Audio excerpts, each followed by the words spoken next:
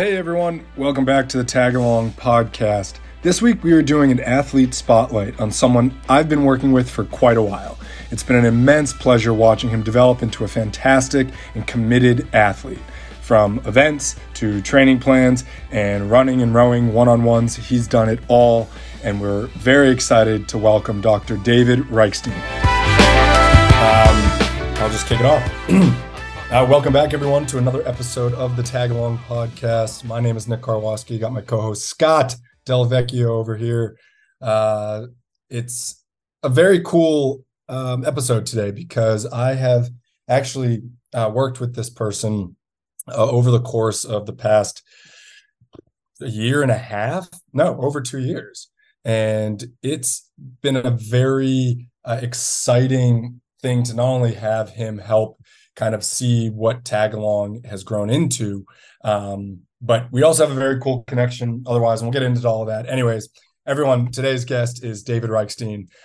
David is an ophthalmologist at Tennessee Retina. He is a graduate of the world premier Ocular Oncology Fellowship at Wills Eye Hospital.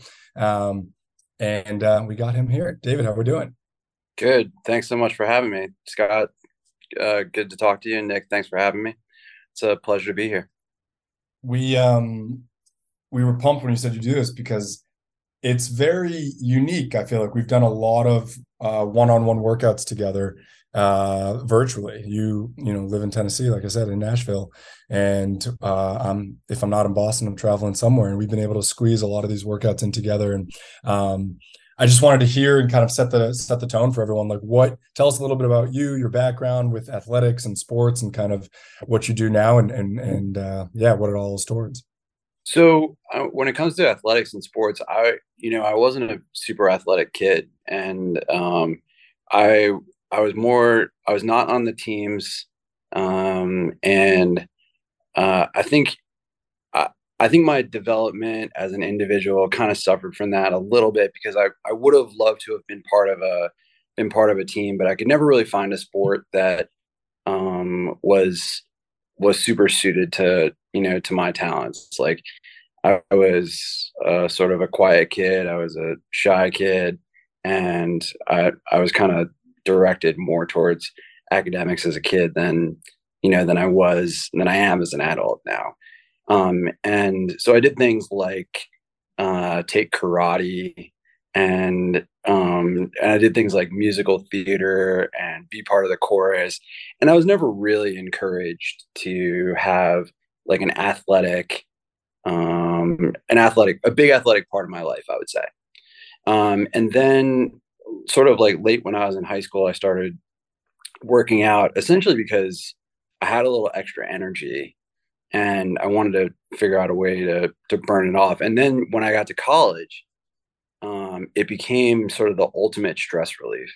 Like, and the college, I went to Amherst College in Western Massachusetts, and they had just redone the gym, like around the time where a lot of colleges were rebuilding their gyms, and they rebuilt it. And it was sort of a fun place to go, you could like get a locker, you could have a steam, you could do your workout, and the same gym that I went to was the same place where all the football players went, the baseball players and stuff. So everyone was there. And I would go and I would work out, and it became like a really nice part of my college day routine. And I was getting, good feedback really from people who said like, wow, like you look a lot stronger. I remember like I came back my freshman year back home, and people said like, wow, like what have you been doing, back home? And I was like, well, I've been working out. It's not like there wasn't really like any science or magic about it. It's basically just work out and you look better and you feel better. Do you remember like what specifically you enjoyed doing at that time? Yeah, I started getting into weightlifting, and that was sort of the primary crux of what I was doing. My buddy and I would meet on Saturday mornings to lift together, But then I would also do some cardio during the week, and I would try to get there about 5 days a week. Um, and Oh, it was really just fun. It was really just part of what made college experience for me. what'd you study there? Interestingly enough, I was a psychology major, Huh. but I took all the pre-med classes while I was knowing I was probably going to end up going to medical school. That's pretty But funny. I That was was a the other psychologist. thing that. No, sorry. No, that was it. That was the other thing I it's cool that I mentioned briefly in my blubber of an entrance of intro there. But I think I was kind of this relationship that David and I have kind of formed over the past, like I said, year and a half, 2 years is that he is a specialist, more or less, correct me if I'm wrong, in retinoblastoma, which I feel like was one of the initial conversations we originally had. That was, Yeah. the cancer that I had when I was 6, and got my eye removed. And it was just like, it's not really something that's a part of our relationship, but it is kind of a cool connecting, unique, serendipitous coincidence. Well, it definitely is serendipitous. And I remember well, I'll say this. Like I knew something was up with your eyes when I was watching, the Hydro episodes. So Yeah, that's so this is how my relationship with Nick started. Is basically like me doing his workouts on Hydro, right? And I knew something was up with your eye, like when because I'm an eye doctor, like I recognize that stuff, right? But yeah. like, but when you said it, when you said like, here's an interesting fact about me as you were passing by Mass Eye and Ear Hospital, and Oh yeah. I remember like it brought back like the memories of interviewing there for fellowship, and um and and you were like, I only have one eye because I had retinoblastoma, and I was like, that's crazy because I'm an ocular cancer specialist. So my training is primarily in ocular cancer and retinal surgery. And those are the things that I do. I don't see a lot of kids anymore. So actually, nobody sees a lot of kids anymore. Thank God, right? Thank God that there aren't that many kids who have eye cancer. But my practice is primarily with adults who have eye cancer. And it's a really rewarding job, but it's still a very stressful and big job. And so, Why? And I want to go back on that point that you just touched upon about it being stressful and you finding that in college and kind of continuing with that. But real quick, and this is more just selfishly, when I was 6 and kind of as I grew after having retinoblastoma, it was kind of you kind of learn little things here and there. And one of the stats that was always told me is like 1 in 250,000 kids typically has retinoblastoma. Is that an accurate stat? Is that back then? Because this was in 94, it 1994. stayed that prevalence has stayed pretty stable. Okay. What's interesting about retinoblastoma is that it really falls into like two categories, right? One is the familial category, which like really runs in families. That gene is really strong, and a lot of kids end up getting it. Luckily, people have been pretty well coached to not commingle with other families with retinoblastoma. And because of that, the incidence has gone down. So, like, it used to be that like families would meet. So these kids would meet at schools for the blind, right? And have families, and all those kids would have retinoblastoma, right? And luckily, people have been pretty well coached as to not do that so much anymore. That and, contraception in schools and stuff, like that's a legit topic to talk about. And so, like, those things don't really happen quite so much anymore. Now, like Huh. you had, the primary way that people get retinoblastoma is to get it as like a primary tumor, an incidental tumor that happens out of the blue. And so luckily, because of that, because of a lot of better understanding about how you get that disease, the incidence has stayed relatively low, despite the fact that there's population growth like throughout the world. It's really, now it's a cancer that we see mostly in developing countries more than the United States. Wow. That's That's wild. fascinating. Yeah. Yeah. Just a little science. Yeah. Well, I'll jump back in. So after going, obviously you're super busy with school and fellowships and, medical school and all that stuff.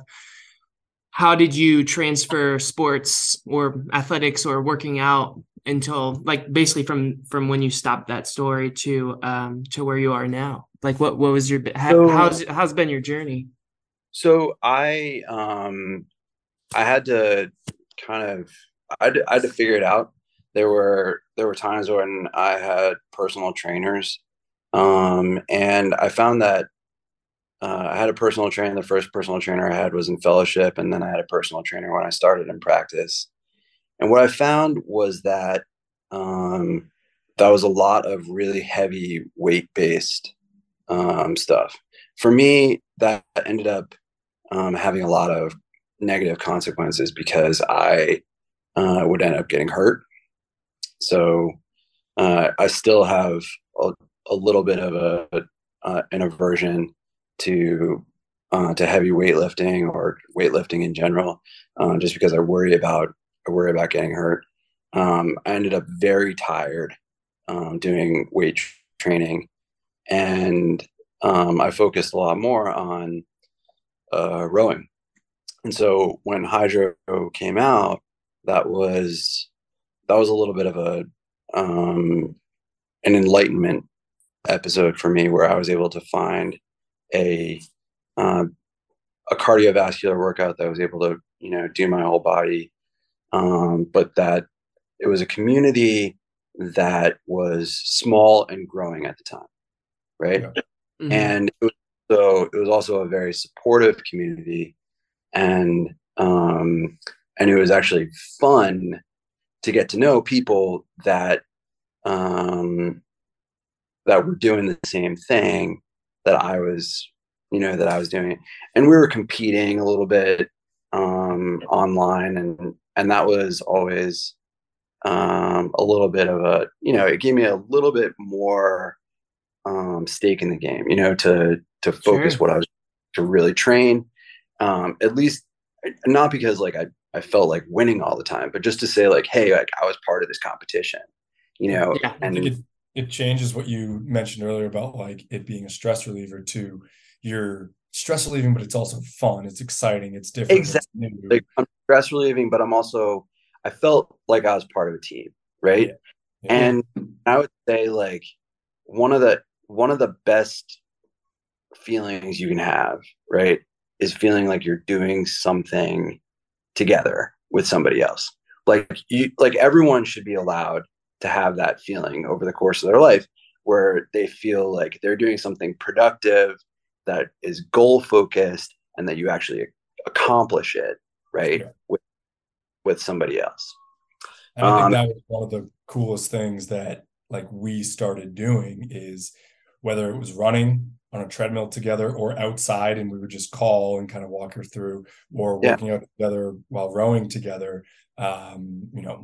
More of just like, I knew, and again, selfishly, it was they're always great workouts for me. And I know that you're bringing a level of like, this is your game day. Like, this is your competing. You're not backing down from this. You're going to have a PR if we set out to have a PR, whatever we're doing, or hit all the intervals. And that is that. I mean, you're a competitor. You're obviously, very intelligent when it comes to your workouts, but like, it's been fun being able to design those and do those with you.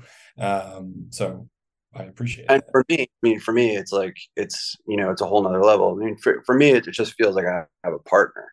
It feels like I have a partner. It feels like I have a friend, and to have that, to share that with somebody else, that takes the stress relief of exercise. It takes the health benefits of exercise and turns it into an entirely different experience for me, where I feel like I'm part of a team, and it's really like now a part of the positive aspects of my personality.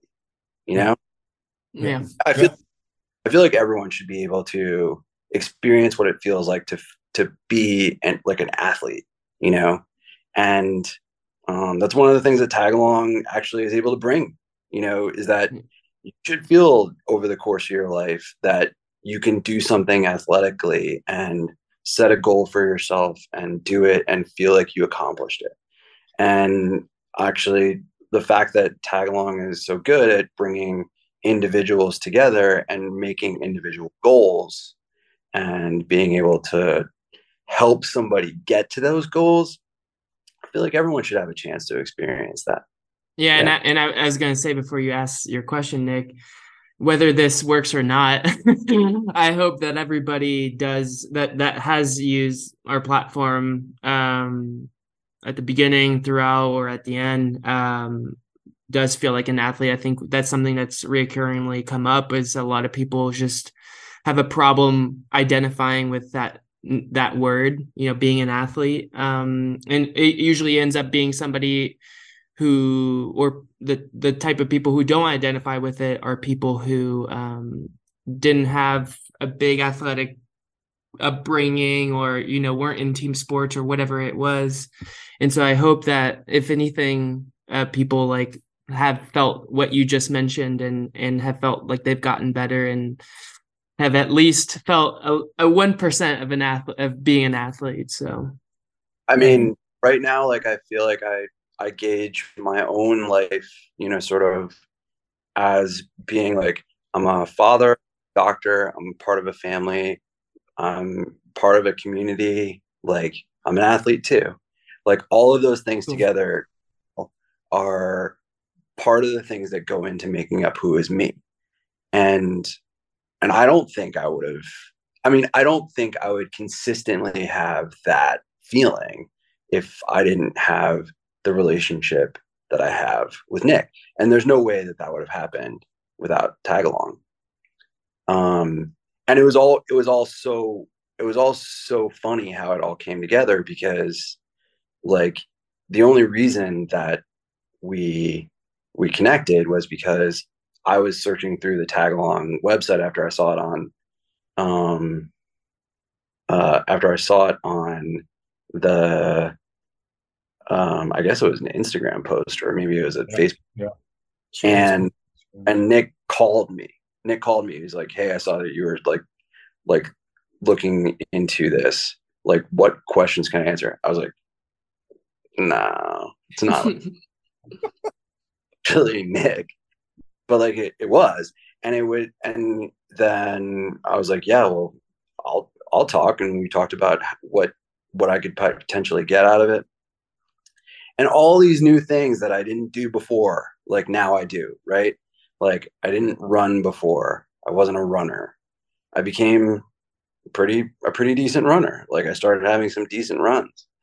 And all the rowing that I was doing before, like suddenly I had new goals and like new reasons to want to achieve, aside from just stress relief, aside from the health benefits, which obviously everyone needs, right? Yeah. But now I have another goal, which is that like I complete a workout, I feel good about it, I can share it with somebody else, you know, and talk about it. And you're saying that, you know, I have this question here that's how have the one-on-one virtual workouts maximized a particular workout? But I have two specific examples. One is when we did that 10K run, 10K row in Miami. I was in Miami, and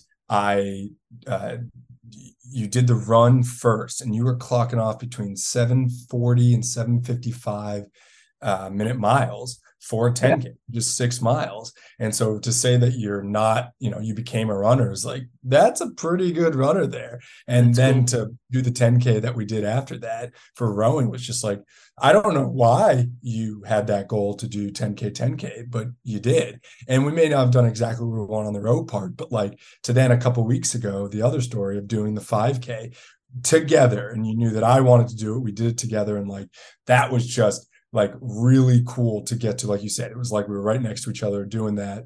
And that was just like a really, whether I set the goals or you said, hey, I want to do this. I feel like it's always been this kind of give and take. And like exactly. The strength training, the other stuff. Really well. What's worked really well is like, I get the sense that like you're like you base a lot of my workouts a lot on like what I'm able to do at the time, but also a lot on what you're doing at What the I'm time. doing. Yeah. And like obviously, you're a professional athlete. I'm not going to get the same times that you're going to get, but like to be able to do it along with you, and that, I mean, that is pretty inspiring. And I will tell the story about that 10K. And I still don't really know why I thought that was going to be like, and actually in retrospect, like that probably was relatively masochistic, but the tough part was that 3K into the second half of that workout was the 10K row, and I bonked, right? Yeah. And I just hit a wall. I don't really know why. I mean, I think it's probably because I didn't quite eat enough for breakfast, and I probably went out too hard on the run. And we knew after that first 3K that I wasn't gonna get the time that I wanted. What I kept saying was like, just don't let me quit, just don't let me quit. And you said like, I'm not gonna let you quit. There's no way I'm letting you quit. I didn't quit. Like I didn't quite get the time that I wanted, but I think it was still like 42:30 for that 10K, which is pretty good. I mean, like if you had asked me 5 years ago, like, am I going to get 42:30 forever for any 10K? Right. I would have said like, that's pretty good. Yeah. No, That's I agree. awesome. Well, one of the things we do here on the Tag Along podcast is go through this kind of quick rapid fire question section. So I really do appreciate you taking the time, David, as I know this is a random school night, so to speak. So actually, my kid is watching Disney. We're good. There we go. I owe Monica for this, but what is your go-to snack? My go-to snack has turned into Chobani Greek yogurt, but used to be something much more fun, like some people their fun is Chobani, so maybe you're that is my like go-to snack. Like if I get home and it's 5 o'clock and I'm not working out, I'm definitely having cheddar goldfish for sure. Nice. Yeah. What's a secret hobby or interest that you have besides fixing people's eyes? Yeah, that's not so secret. Yeah, that's not so secret. So I'm a better than average singer, actually. So and Nick knows this because we karaoke together. I remember that. Again, in Miami, you were really good, and you chose a song that was like everyone was all into it, and you were good, which made it that much better. Well, the thing is, you got to sell it. You got to like. Yeah. That night I was channeling Lionel Richie. It helped that we'd had 3 bottles of champagne already before we got there. So I was in an a cappella group in college, and then I was in chorus when I was in high school. And actually, hopefully some point in the future, I mean, who knows how I incorporate music back into my life, but that's definitely an interest of mine, is singing. That's awesome. And you're also a very good golfer. I am a very good neglected golfer, but my golf game has been neglected. But yeah, it used to be pretty good. What was the last hard workout that you did? I mean, I just did one. Like it was 3x3K, and then 3x3K. I did the first 3K in 201.3. That was my split, and then 158.8, and then 158.3. It was pretty good. And then there was some weightlifting on top of that. Yeah. That's not nothing. That's not nothing. And he did 1,500 meter warm up too, so he got over 10K and some lifting. Solid. All right. If you could, now we're getting into we're going to see a true side of David. If you could tag along with one athlete, who would it be? As he's wearing his Jets jacket right now. But listen, clearly, like every Jets fan would say Joe Namath. I don't think I want to say Joe Namath. But like because of like Jets universe just lost Breece Hall for the season, I would say I want to get back Breece Hall once his ACL is healed. I would work out with him and see what he does, because he is so friggin' fast and like just like dodges tackles, is a hard worker, seems like a great guy, like is a great guy, great teammate. Can't wait for it to get him back. Breece Hall, definitely. Okay, good one.